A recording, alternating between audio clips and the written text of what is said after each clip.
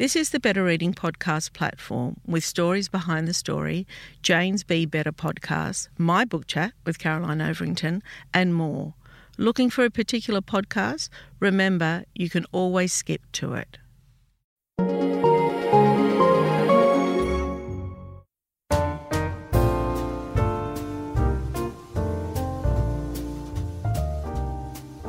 Welcome to the Better Reading Podcast, Stories Behind the Story, brought to you by Belinda Audio. Listen to Belinda audiobooks, anywhere, everywhere. Hi, this is Cheryl Arkle for the Better Reading Podcast, Stories Behind the Story. We talk to authors about how they came to tell us their story. Joy Rhodes, welcome to Better Reading. Thank you. Joy was born in Roma in Western Queensland. Growing up, she loved two things best, reading and the bush. Whether playing in creek beds and paddocks or climbing a tree to sit with a book, she remembers visiting her grandmother, a fifth generation grazier, who told her stories of life on her family's sheep farm. It sounds very beautiful and idyllic, doesn't it? It was, actually. I mean, of course, it's the bush, so it's jolly hard work. But Yeah. as a child, I thought it was just spectacular. Yeah. Joy moved to Brisbane at 13, first for school and then to study law at university. Since graduating, she has worked all over. First Sydney, then London, Hong Kong, Singapore, Tokyo and New York. In New York, she completed a master's in creative writing and wrote much of The Wool Growers' Companion, a novel inspired in part by snippets of her grandmother's life and times. Her new novel, A Burnt Country, is the standalone sequel. So that's, you can read them one by one is what I'm getting at. Yeah. So it's the sequel to The Wool Growers' Companion, and it's an enthralling story of integrity, resilience and resistance.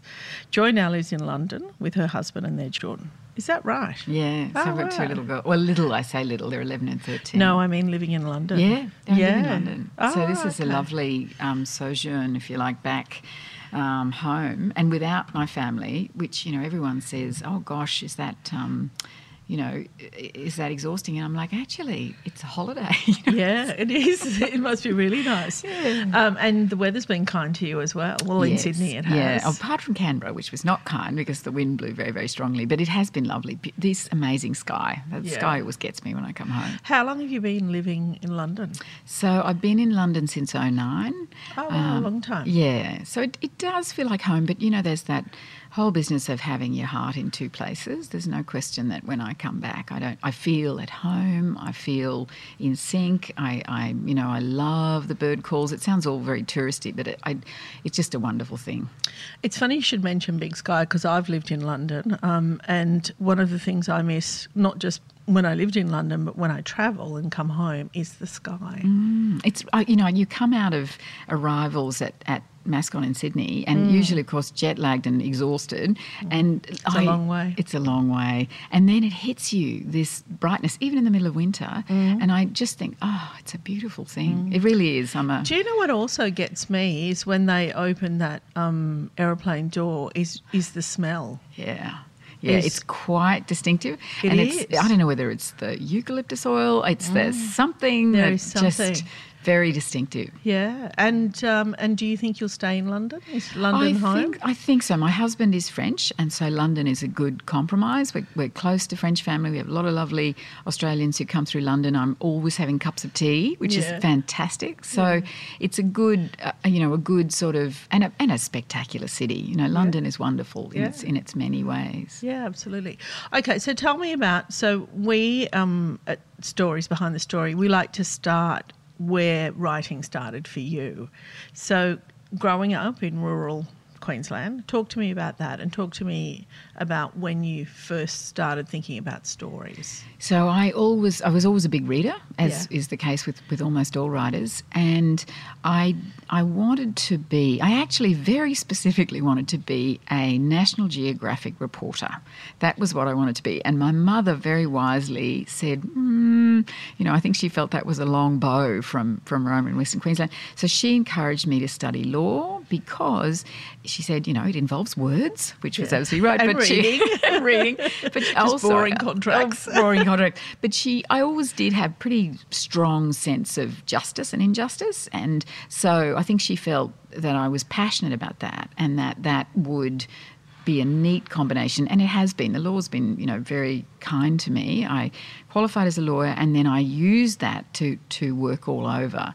But all the time, certainly as an adult, I was writing. And the same as a child, I was always writing bits and pieces. So you were thinking about creative writing when you were studying law? Yes, exactly. And the creative writing, it went away for a bit when I was a junior lawyer. But then, a lot of writers talk to me about that compulsion to write. You can't ever really get rid of it. And I hear that a lot. It's an odd thing. So if I'm not writing, I feel, and I haven't been writing for like the past 10 days, and I don't feel comfortable. It's like exercising almost. It's a weird thing. And I say that I teach creative writing in London, and I say to students, write regularly. You may not write stuff that you will use necessarily, but it's like being a musician. You will get better. Yeah, I talk about that, and I've had authors talk about practice, the practice of writing, because for whatever reason, writing has a reputation that it just, for whatever reason, everyone can do it and it just comes out of your head and you put pen to paper, but that's actually not true. There's practice, there's skill, there's having a story. And I think a story and a craft. Yes. I'd say to students, you'll get your craft good because once you can write competently, and I'm leaving aside now the distinctive voices that each of us has. So, of course, each writer will write differently. Each will have a way of putting words on paper which hopefully will be beautiful in a unique way. So leaving all of that to one side, at the core of writing, creative writing, it seems to me, is a competent craftsperson. And so if you can, which is why I suspect so many best-selling authors are former journalists, because they can already write, they have that craft, and they move on taking those skills to story. How do you turn whatever idea you have into a beautiful story? But I do say to people, take your craft seriously. I certainly do. I think writing's one of those things that you will spend your life hopefully getting better at. You'll never really say, right, I'm done. Now I can write, No, well, I mean, I talked to Lee Child recently, and he was telling me that every time he sits down to start a book, it's as hard as the first. Oh, and I can absolutely believe it is a difficult occupation. It is a difficult occupation. People always say, it must be wonderful being a writer. And it is wonderful being a writer. But it's not easy. No. It's like having a glorious problem, right? So when was it? So you studied creative writing in New York. Were you still working as a lawyer? I was still working. So I was working full-time and I did a creative writing master's at night, and I thought that would kind of get it out of my system. But if anything, it made things worse because I saw a writer's life. The New School University in New York requires you not just to do coursework and creative work, but requires you to attend writing events, like 10 per semester. And that means readings, effectively, with writers all across New York. It's such a good idea. Oh, it's such a great idea. And it meant that I saw all kinds of magnificent writers and started to think, gosh, time evaporates when I write or I talk about writing or I read. And I felt that if I could somehow manage the transition from my day job to writing, I would be certainly intrinsically, frankly, a lot more content. I'm quite passionate about writing. So eventually I gave up my day job, ostensibly to look after our two little girls. My husband and I had jobs with crazy hours. He, poor thing, still does. And so I gave up to be at home with the girls, but it meant that I could write. And so when did you start thinking that this is it? Did you start with stories or did you start with the story for your first book? So the wonderful thing about writing classes for me was it forced me to write. You can't, have to hand stuff in. So you can't be like, I'm not inspired. No, got to be inspired. And so what I tended to write when I had a deadline for something creative was I tended to write about Wall Street because I was working on Wall Street, or I tended to write about the bush. And the Australian bush. What a contrast. I know. And so one of my writing professors said to me this stuff about the Australian, he didn't call it the bush, he called it countryside. He said that is, to him, he felt it was unique and he was very strident. And I thought, You know, and so I pursued it, and for my dissertation you have to write 100 pages, and I did it, and that was the basis of my first book, The Woolgrowers' Companion. It took a long time from when I finished my master's, because in the meantime I had my babies, but that was really the core of it for The Woolgrowers' Companion, and then out of that grew The Burnt Country, although they are standalone. Yeah, they are. It's interesting. I find it really interesting. And it was only yesterday, I think we were talking to Tim Slee, who lives in Copenhagen, and he's written a quintessentially Australian book.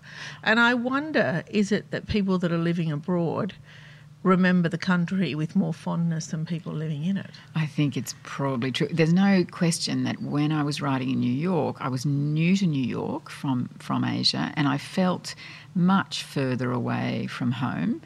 And if you have to think about what the light looks like and what the ground smells like, it transports you. So it is, there's no question that so is it quelling homesickness, do you think? I think it is. It's a real love letter to Australia, both books. Having said that, I hope it is not saccharine. I really hope that it's an exposed version of Australia. So it doesn't idealise life on the lam. It doesn't idealise being a woman on a remote place. I hope it's much more visceral and realistic than that. Mm.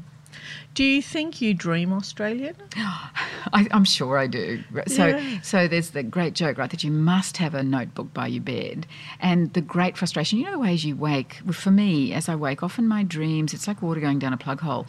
As my consciousness rises, my recollection drops. And so I'm like, wake up, because you had an idea. Quickly, wake up before it disappears. Try and capture it. So absolutely. And often I'll find, your subconscious works away, and I might resolve a plot problem that I've had, that if I try to attack front on and sit down and write it down and change things around and everything, I can't solve. But I find a lot of writers like this, I think if you put it aside, your subconscious works away, and then hopefully we'll come up with a solution. But yes, absolutely, dream. And so tell me what it was like then to finish your first book. It was a lovely feeling for me, because it had taken a long time. I had, people ask me how long it takes to write your first book, and that it was like 10 years. But it was sort of an intensive period of a year, and then a big gap of about 8 while I had my kids, and then another 18 months at the end when I really sort of got it done. What I did find when I finished the first book was, even before I had found an agent, I knew that set of characters had more to say and more to do. And so while the first book, The Woolgrowers' Companion, is very much a standalone novel with as happy an ending as one would hope for, the second book is the same set of characters in the same community, but a little bit further on. The crime genre does that well. Yes. Where you see the same detective, and some of the same characters, not all of them, but you see 2 or 3 reappearing in almost every book. And then when an author wants to retire one of them, people are gutted. What? No, and what I try to do is I read right across genres. So I love, I'm a huge fan of John Grisham. I like the idea that... Well, that's right down your alley, isn't it? Writing and law. Writing and law, And in fact, The Burnt Country has that lovely character in it who's a young woman solicitor. And that's an area that I think is very fertile ground for me, because it's both personal experience, because there's, some things change, some things never change, but also fascinating to think about any woman in a largely male-dominated world, whether that's a farm or a court or a courtroom. So, I'm really fascinated by that area. Do you miss the law? I don't really. There's a wonderful organisation called Client Earth that uses the law to force governments to really enforce environmental standards, and I'm lost in admiration for that, because that's my kind of law. It's not the law I did at all, but it's the way that I would hope the law would best be used. So I miss feeling like, I wonder if what I feel is I'm not making as much of a contribution as I should be to fighting climate change, really. I'm Sandra, and I'm just the professional your small business was looking for. But you didn't hire me because you didn't use LinkedIn Jobs. LinkedIn has professionals you can't find anywhere else, including those who aren't actively looking for a new job, but might be open to the perfect role, like me. In a given month, over 70% of LinkedIn users don't visit other leading job sites. So if you're not looking on LinkedIn, you'll miss out on great candidates like Sandra. Start hiring professionals like a professional. Post your free job on linkedin.com/people today. Millions of people have lost weight with personalized plans from Noom. Like Evan, who can't stand salads and still lost 50 pounds. Salads generally for most people are the easy button, right? For me, that wasn't an option. I never really was a salad guy. That's just not who I am. But Noom worked for me. Get your personalized plan today at Noom.com. Real Noom user compensated to provide their story. In 4 weeks, the typical Noom user can expect to lose 1 to 2 pounds per week. Individual results may vary. I'm a big advocate of doing stuff around climate change. So I don't miss it I miss it in a sense of, gosh, what should I be doing? What more can I do? Yeah, I mean, we think that every morning. Every morning I think that. Yeah. I think it's a universal thing now, but I'm really hoping that will translate into a sort of a connectedness of and a recognition by politicians that the time has come. Time is long past. But I think we recognised that 10 years ago, and we're moving the other way. Look what's happening in London. Yes. Look what's happening in England. Look what's happening in the US. Look what's happening here. Yeah, I spend a lot of time. In fact, I've got on Twitter. I have a little passionate speech alert that I put up because it's like I absolutely agree with you. It seems hopeless, but having said that, so many people feel so strongly that something has to be done. We just don't have good leadership in those areas. Yeah, that's desperately in need of it. Yeah. Anyway, we're not here to talk about that. Yes, exactly. we do. And I've often been accused of going political, so I'll try not to do that. We'll be very well behaved. We will be too. be from this point onwards. Yeah, sorry. Tell me how you got your first book published. So that's not easy. It's not easy. I have to say I was super lucky. Because I'd done my Masters in Fine Arts, I had tutors and professors who were willing to make introductions. And I belonged to a writing group in New York, independent of school, of the American School, which I think School. is a really good idea. Oh, it's fantastic. Yeah. And it was the leader of that writing group who wonderfully made the introduction that resulted in me getting an agent. So I'm eternally grateful for that and many other reasons. Alexandra also helped me enormously with my writing. I think for a writer there are often some pivotal relationships, and Alexandra Shelley is definitely one for me. So I was quite lucky. I very quickly got picked up, and then we very quickly sold it. I think it was a whole series of different things. So did you sell it to the US market first? No, sadly. No. So we haven't sold in the US. We sold in Australia and the UK. Yeah, that makes sense to me. But my agent just happens to be in New York. Yeah. Right, that makes sense to me, because I think the Australian landscape for some people for Americans particularly, might be a bit difficult. Although, there's been Jane Harper who's broken ground. Yeah. Great books. Books. Leanne Moriarty, but I guess it's even though I felt that book had a great sense of place, it's translated well to a coastline. Yes, anyway, isn't that magnificent? Yeah. Wonderful series too. Series. Yeah, absolutely. All standalone though. Yeah. Thank you. Thank you very much. Like yours. And so how did that feel after all those years? It's a funny thing. The imposter syndrome is frankly alive and well and lives in my head. So, same. It was a wonderful thing, but Penguin, my publisher, wanted a 2-book deal, and I said to lovely Stephanie in New York, I said, I can't do that because if the first one doesn't sell, it'll be really embarrassing and they'll want to get out of it. And Stephanie, could hear her rolling her eyes. But so we did a 1-book deal, and then, of course, Penguin wanted another book very quickly because the Woolgrowers Companion sold so well. So Penguin Random House here? Yes, yeah. But having said that, even when the first one started to sell and it was clear that it was going to be a success, then I started to think, gosh, that's a wonderful thing. Then you start to think, gosh, and you think about how much I've longed to be a writer for so many years, and now it's really coming true. It's almost his dream come true. I think the funny part is, though, imposter syndrome. So come time to deliver the manuscript for the second, when I should have been feeling, frankly, quite happy. It was on time. I felt it was a strong book. And I submitted it to wonderful Bev Cousins, who is my editor at Penguin. We love Bev. We do love Bev. She's a wonderful person, wonderful editor. Yeah. And then for 3 or 4 days, because of course it's 300 and something pages, so I can hardly expect her to read it in an hour. Yeah. And she said, yes, I've got it, wonderful. And then I didn't hear anything for 3 or 4 days. And they were the longest 3 or 4 days of my life because I went through the whole, actually the first one was a fluke, complete fluke, and I can't write. Is there a name for the second book syndrome? There should be. Yeah, I think literally second book syndrome. So, and lots of people, my lovely, one of my professors in New York said to me, take as long as you need for your second book.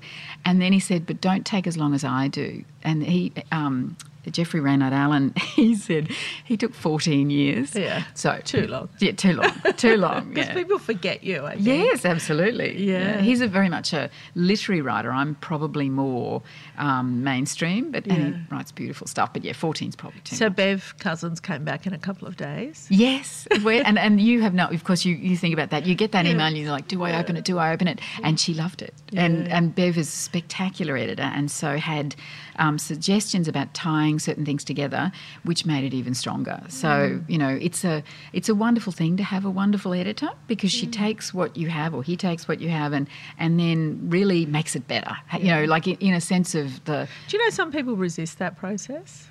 I can understand it, but I think Bev was so helpful on the first, and she's very light touch. She's very, and maybe that's just the way we work together. I think it's crucial. I think it's the difference between a well-written book and a not so well-written book. I think so. I can often tell if a book hasn't been edited, if a story has. I can tell. I can. You're not hiding from me. That's right. Yeah. No, I feel very lucky to have found Bev. It's a lovely relationship and it's a very easy one. It's the first time I've spoken to somebody who's Australian, who lives in London, got published in New York, got an agent in New York, and is being published in Australia. I know, I'm a bit of a mess. This is a first for me, and I've spoken to hundreds of writers. Yeah, it does seem all over the place. I do think the expat, for that terrible word, but that idea that you're away and you write about home, there is I think you have to be very disciplined. The writer has to be very disciplined because if you can't see the plant or the creek or the roots that you're describing, there's no way on God's earth that the reader's going to. Do you think Australia, like I think of Peter Carey, for instance, I mean, that's a clear example of somebody who hasn't lived here for years and years and years. Australian. And writes Australian. Do you think that it's, in a way, it's dreamlike, Gosh, I hope so. Because I feel that, of course, everything moves on and even in 10 years, a lot changes. Do you think it's that? It's the yearning? I hope so. I hope there's a lyricism to it and a longing. Yeah, probably and absolutely That's is. probably a better word, yeah. I certainly feel, a connection to the land in a bizarre sort of way, and I tried to write about that in the first book to some extent. And for me, my sort of family's only been in Australia probably for 1820s or something, and yet I think about Aboriginal people whose families have been here for 60,000 years, and I begin to, my head can't get round that connection to country. But I feel that in a tiny, tiny, tiny drop-like way, in my own way, in such a shortened time frame. And also mine, of course, is, all over the shop. It's not even a specific piece of country. So I do think there's a yearning and a longing for people who are away, for something that you grew up with, for something that is visceral to you. And do you think when you come back now, 10 years later, how do you feel, how's your relationship with the country? So the physical country is like putting on an old pair of shoes. It's beautiful. And it's stunning and surprising in ways because you see the bark coming off gums and just sort of draping there and you think, I forgot about that. And the whiteness of some trunks and things, the sort of the colours are more stark sometimes than I remember. The land itself, the people, I have to work hard to make sure I keep up. It's very easy to be far away and to to be judgmental. And I have to try very hard not to do that because I'm so conscious of climate change. But having said that, I hope genuinely that there will be a rising up in the best possible way of people everywhere, right? A slow recognition. I do think Australians feel, I'm not unique, of course, that connection to land is very strong and to protection of the environment. And that I don't see as much at all in the UK. And I can't help wondering that it's not because, most Brits are urban dwellers, like most Australians, but we're still closer to the bush, in physical terms as well as, I think, emotional terms. And there's much more wildness here still. And so without that, I think it's hard for people to understand what they're losing. And it's still happening. Hedgerows disappearing, species disappearing, insectageddon and so on. Water disappearing. Will you write books set in other places, like in New York or in London? So I think I will. The next book the one I'm working on at the moment, is set principally in Sydney, in fact, and not in the bush, but it has aspects of time in France, in northern France, and also a little bit in London. And that's partly deliberate because I do feel I want to push myself as a writer. I don't think you should stand still. But also I now know London to some extent. That is the one benefit of being an outsider. You observe things perhaps that the locals don't see. So with some luck, the next one will be anchored in Australia and anchored in Sydney, but we'll have those other aspects. Yeah. Right. Yeah. Oh, interesting. I'm looking forward to it. Okay, I just want to ask you one final question. Do you and I'm only honing in on Australian because you write Australian and you live in London, but how do you identify your children? So that is a great question. I think the one for them is how do they identify themselves? Yeah. So they're growing up in the UK. They've got English accents. They've got English accents when they were quite little. Say book. Also, I remember thinking, I must have been somewhere on a common and I heard, "Mummy," and I thought, oh my Lord, that's my child. Yeah. It sounded like Prince Charles. I'm kidding, but it's just that sort of wow. So there are moments of, I'm sure, identity crisis for them. My husband is French, of course, and they're growing up in London. I'm Australian. My lovely Australian family spends most of their time, whenever the kids and I are able to come out, indoctrinating them and convincing them that Australia is easily the best country in the world, and they need to remember that. Yeah. So they're really a mixture. I think they feel a strong affinity with Australia, and the sense of space, and light. They the surf. They are fearless in the surf, and I'm terrified because at the end of the day, they're little English girls, and heaven forbid you need to be conscious of rips and things. Yes. So my sister also spends a lot of time teaching them about stuff. So I don't know how they identify themselves. I don't think, and I worry about that because that's our job, right, as parents, to worry about stuff. But I hope that I'm certainly passionately Australian. My husband is passionately French. We're, in our own ways, passionately English and British. I mean, I come from Scottish stock way back. It's exciting. It's a great start. It's a mix, but you want to hope they feel some connection. Yeah, and it gives them so many options in life, doesn't it? Yeah, I hope so. I hope at the end of the day they're just, live a useful life. That's what we all hope for. Joy Rhodes, thank you so much for speaking with us today. Oh, it's my great pleasure.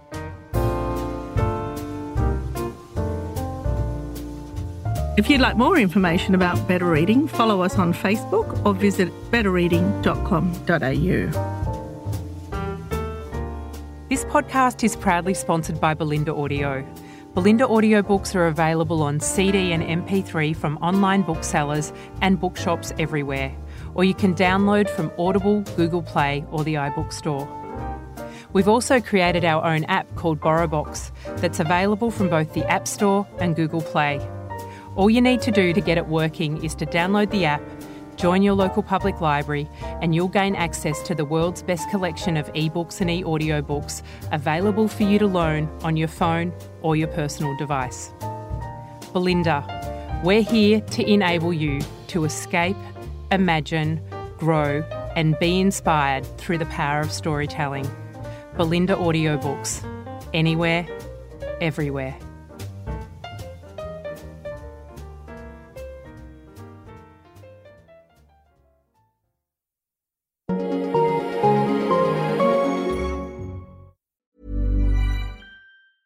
Planning for your next trip? Elevate your travel style with Quince. Quince has all the jet-setting essentials you'll want for your next getaway, like European linen, premium luggage options, buttery soft Italian leather bags, and so much more. And is all priced at 50 to 80% less than similar brands. Plus, Quince only works with factories that use safe and ethical manufacturing practices.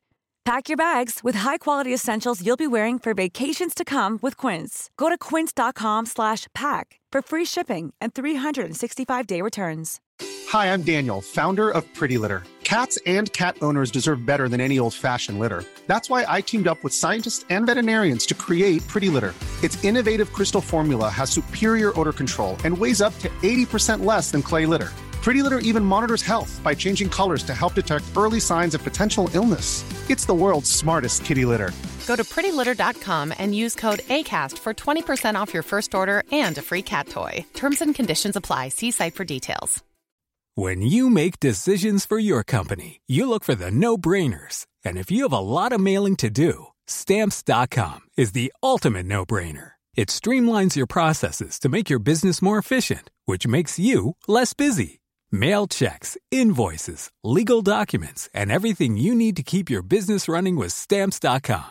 Seamlessly connect with every major marketplace and shopping cart. Schedule package pickups and see your cheapest and fastest shipping options from different carriers, with rates up to 89% off USPS and UPS rates. And with the Stamps.com mobile app, you can take care of mailing and shipping wherever you are. Make the same no-brainer decision as over 1 million other businesses with Stamps.com. Sign up with code PROGRAM for a 4-week trial, plus free postage and a free digital scale. No long-term commitments or contracts.